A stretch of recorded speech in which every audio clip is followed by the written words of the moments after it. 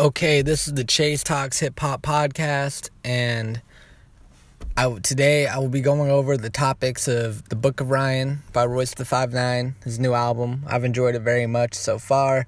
The Spotify ban, and I have some theories about Lil B, and I'll be going over that. But to start things off, I just want to say thank you, to all of my followers on social media. I'm going up slowly, steady.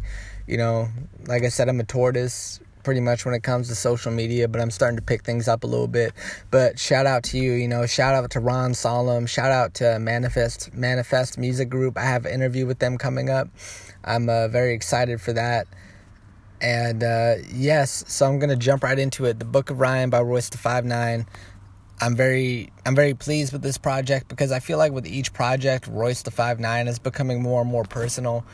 And on this album, everything from the interludes the skits to the actual music, I feel like you get a really good insight into the life of Royce the 5'9", and especially the time period that he is trying to capture. I mean, Royce, he's obviously a great lyricist.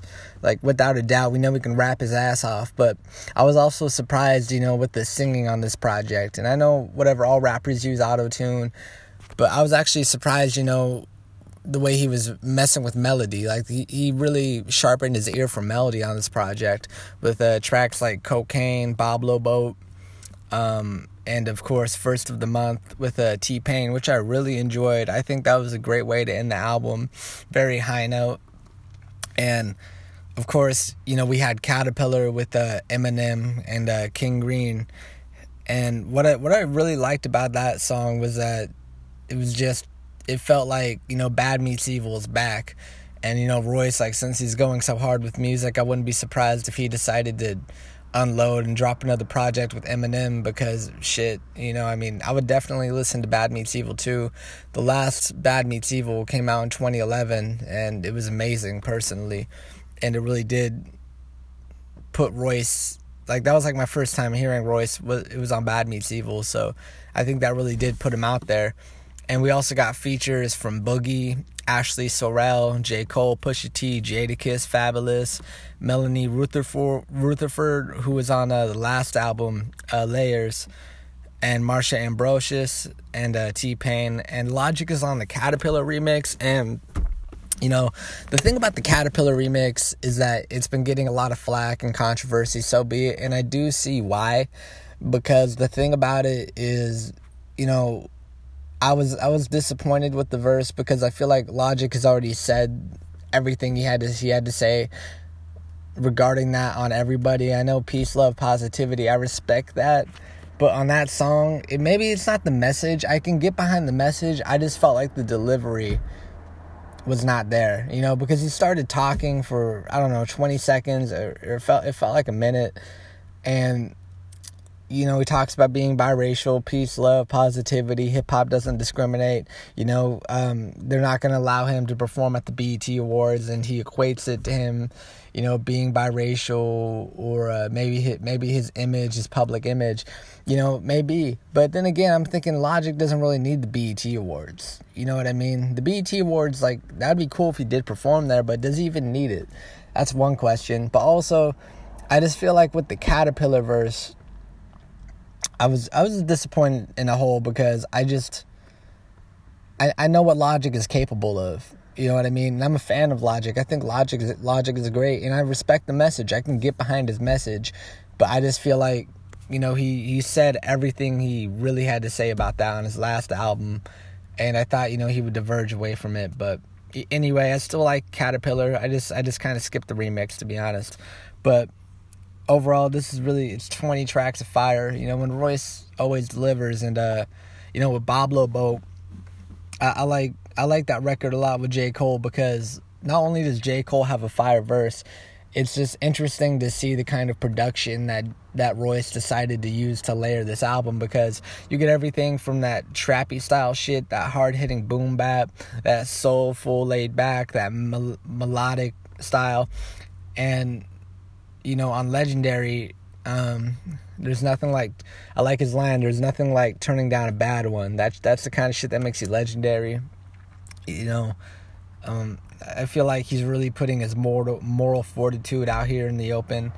And, you know, Royce, he's definitely, like I said, he's progressing and he's becoming more personal in each project. I mean, on Layers, he was very personal. You know, talking about, I think one of my favorite songs on that album was Starter Coat. When he said, you know, his dad threw him through a shower door or something like that.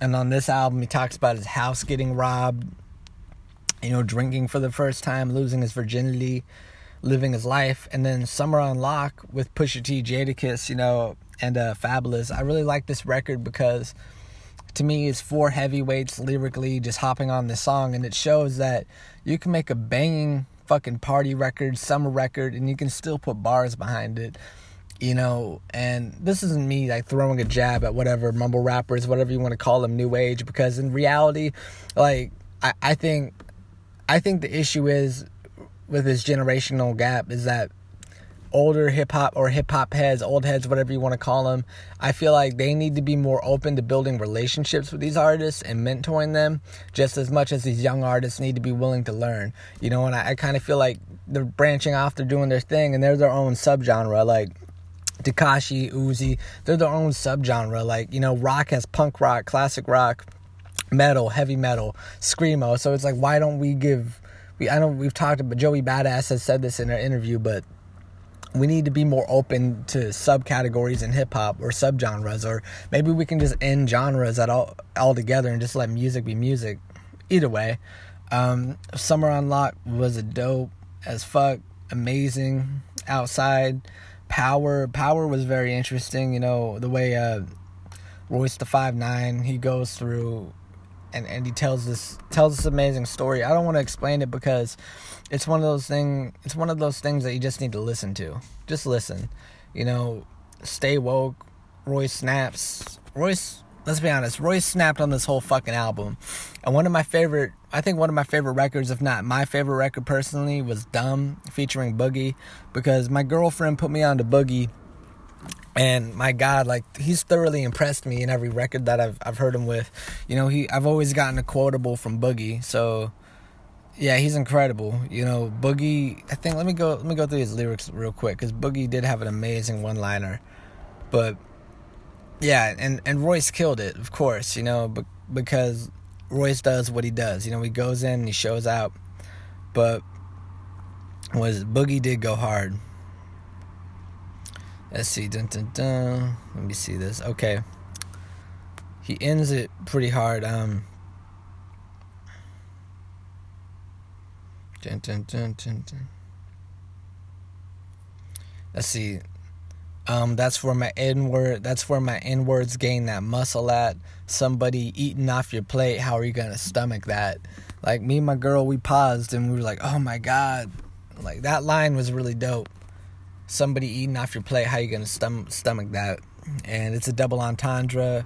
Boogie's asking how one might deal with it when someone else gets into their lane and starts taking over the area that they control, similar to someone who was taking food off one's plate while they're eating, while they simply sit there and stomach it.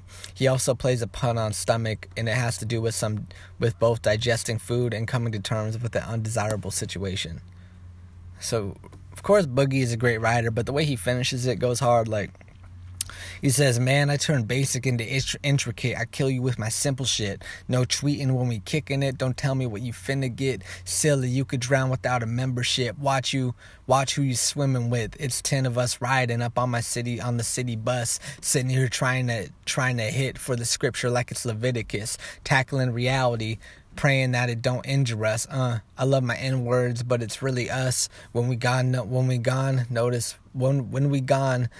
that we so dumb. And then, you know, he goes off, he sings, and Boogie can really sing. That's one other thing I like about him. So if you're sleeping on Boogie, don't go check out his projects, because he's a fucking spitter. Aside from that, he's really musically talented, gifted, incredible.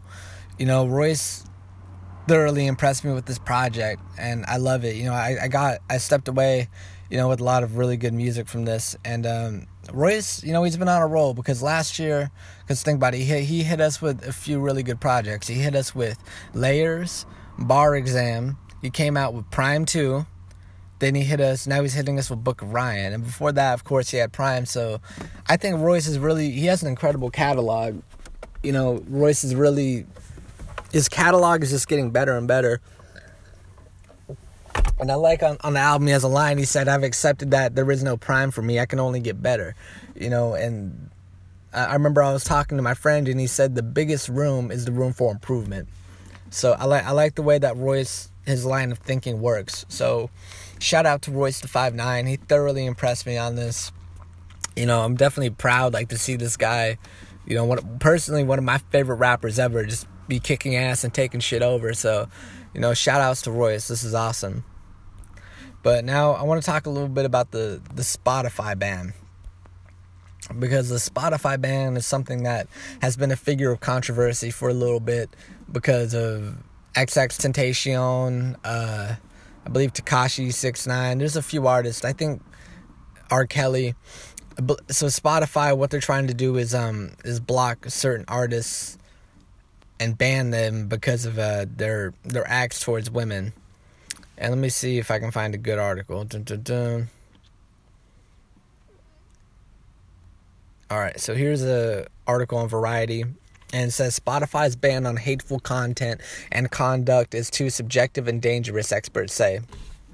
It is probably safe to say that Spotify did not get the reaction it expected on Thursday when the company announced a new policy against hate content and hateful conduct. Regarding the artist it chooses to promote and then announced via a simultaneously published interview that the first artist to be targeted by this policy will be R. Kelly and hours later, rapper XXXTentacion. The streaming giant may have expected to be hailed for its wokeness and its solidarity with #MeToo, which called Spotify out, along with RCA Records, Ticketmaster, Apple Music, and North Carolina Venue, all of which promote or host the artist's work. Last week, when it joined the Mute R. Kelly movement, #Mute R. Kelly movement.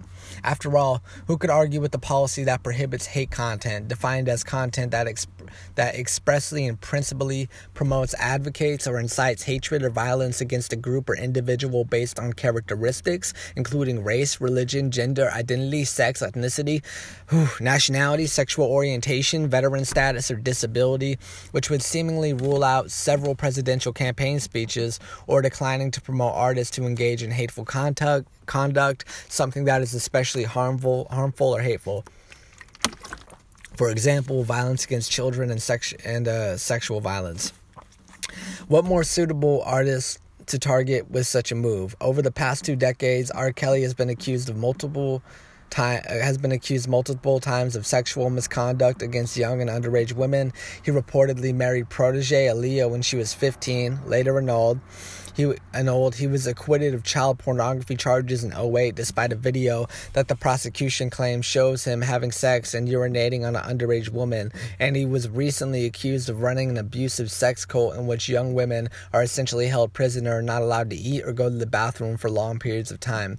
XXXTentacion stands accused of multiple felonies, including assaulting a pregnant woman and witness tampering.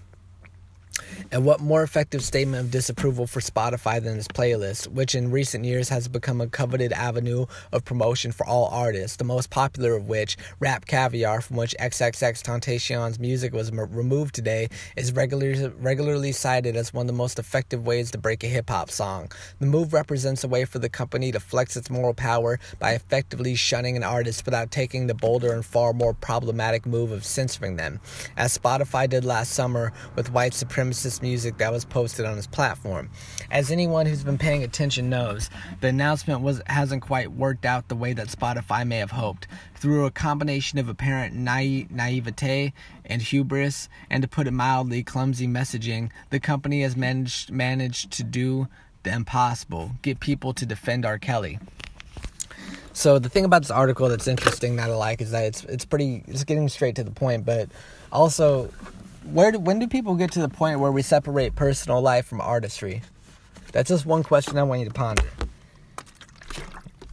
I'm not saying I agree or disagree with the ban, but at the end of the day, music is music. And can you like a song by someone who's done some sketchy shit? Can you separate these factors? I don't know. As anyone who's been paying attention knows, the announcement hasn't quite worked out the way that Spotify may have hoped. All right. This policy statement feels much too undefined. It raises more questions than it answers, said Charis Kubrin, a professor of the Department of Criminology, Law, and Society at the University of California, Irvine, who has written extensively on whether rappers' lyrics can be used against them in a court of law.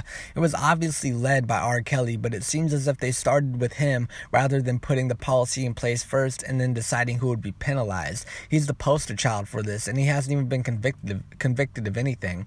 I thought it was very vague. How do you define that as a policy, says Lesia Brooks, outreach director of the Southern Poverty Law, one of the groups which Spotify is working to define hateful content. It is unfortunate that the announcement speaks to just hate when there are many other concerns to be raised. They're trying to hold artists accountable, but who would ascertain what constitutes a credible accusation or hateful behavior? It's dangerous and it has real implications.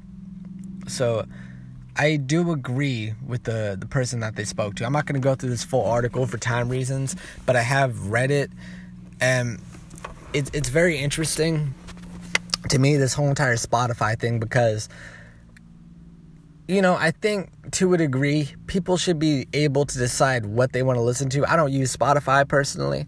I use YouTube or whatever. And my thing is like this: if they're not going to get it there, they're going to get it somewhere else. And maybe it's also, I guess maybe the good thing is you're fucking up their money a little bit if you want to get back at them. I'm not saying that what XXXTentacion did to that pregnant woman was right. I'm not saying that shit was right. That's fucking terrible. You know what I mean? That's a fucking terrible thing to do. No doubt. But Spotify, it's kind of weird to see the direction that these companies are going. In a way I do respect it. I do respect them standing up against the mistreatment of women, of children, of anybody. I respect that completely.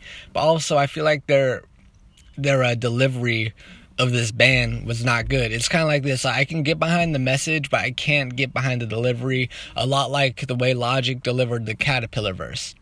It's kind of like that, because I like where they're going with this. I just didn't like the way they emerged with this. Listen, I think that they should have established the rules, then they should have established the ban list from there, if they're really going to do it and stick to it. At the end of the day, what the fuck do I know? I'm just a dude doing a podcast. But my opinion, I think that I'm not going to relate it to the Snapchat shit with Rihanna, because Snapchat really fucked up there. I don't even do Snapchat. I never did. I never really do it. So, yeah. Either way, it's time to move on. Because there's a lot to it. There is a lot to it. R. Kelly, he's into some weird shit. So, at some point, that's going to have to be addressed. So, what the fuck can you do? But I want to move on about Lil B, because I do have some conspiracy theories. I think Lil B, the bass god, is a genius. I know a lot of people would disagree, but the reason I say this is because A, the bass god curse, I think it's real, and C, like my buddy played me some of his early music when he was rapping, and I truly think Lil B is just the ultimate troll. Like, he's really good at trolling. I think he is one of the original rapper trolls. Who the fuck does it better than Lil B?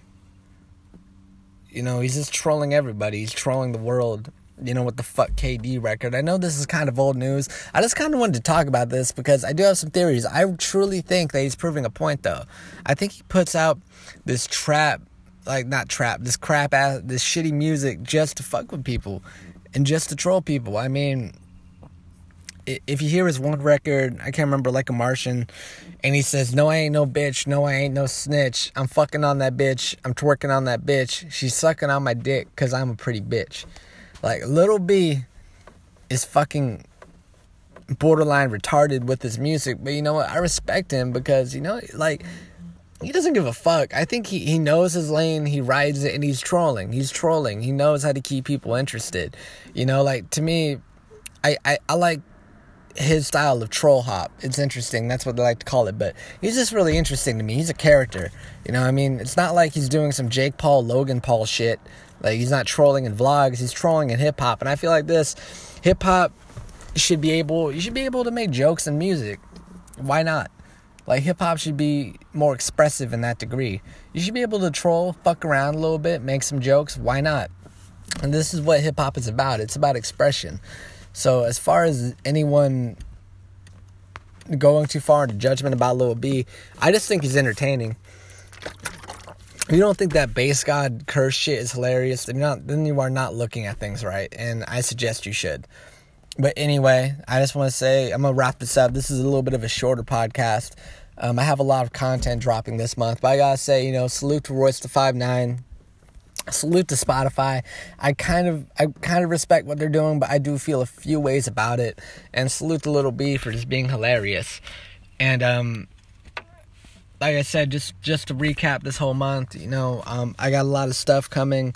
I dropped my album, The Misadventures of Mr. Misunderstood. Next month, I want to do a little bit of a breakdown. I got more music coming. I'm not going to stop hustling. I got a few more music videos coming this year. So stay tuned and stay woke, because I'm going to keep on working and hustling. Thank you.